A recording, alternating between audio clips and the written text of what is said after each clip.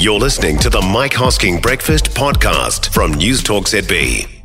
Small observation from travels to major cities. Cops work, police work, visible cops on the street work.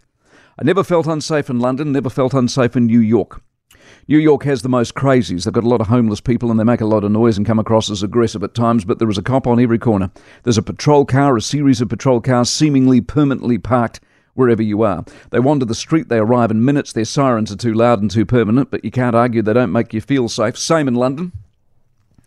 London has knife crime and a new trend of attacks apparently from thugs on motorbikes and flash areas. They speed by and grab watches and handbags. I never saw any of it, but the reputational damage is being done. But once again, the cops are everywhere. They're wandering the streets just like they used to here. I can't remember the last time I saw a police person on the streets of this country. Their cars are hard enough to spot these days. Somewhere along the line, someone decided walking the beat wasn't good policing anymore. They talk of community policing. I just don't see it. And further, I'm convinced of the power of imagery. I mean, get a cop with a stab-proof vest and an arsenal of weaponry, whether it be a truncheon, handcuffs, pepper spray or a gun, and you send a message. And as I've told you before, the flash shops in San Francisco have guards with guns and dogs these days. I mean, God forbid we ever end up there, but we're not far from it. And I'm still reading about the ram raids here, though, and I'm still reading about the daylight attacks here. I didn't read about those in New York or London, and I didn't, I suspect, because a cop was never far away.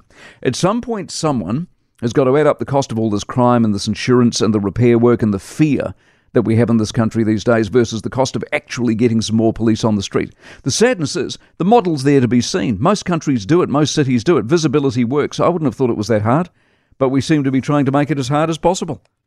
For more from the Mike Hosking Breakfast, listen live to News Talk ZB from 6 a.m. weekdays or follow the podcast on iHeartRadio.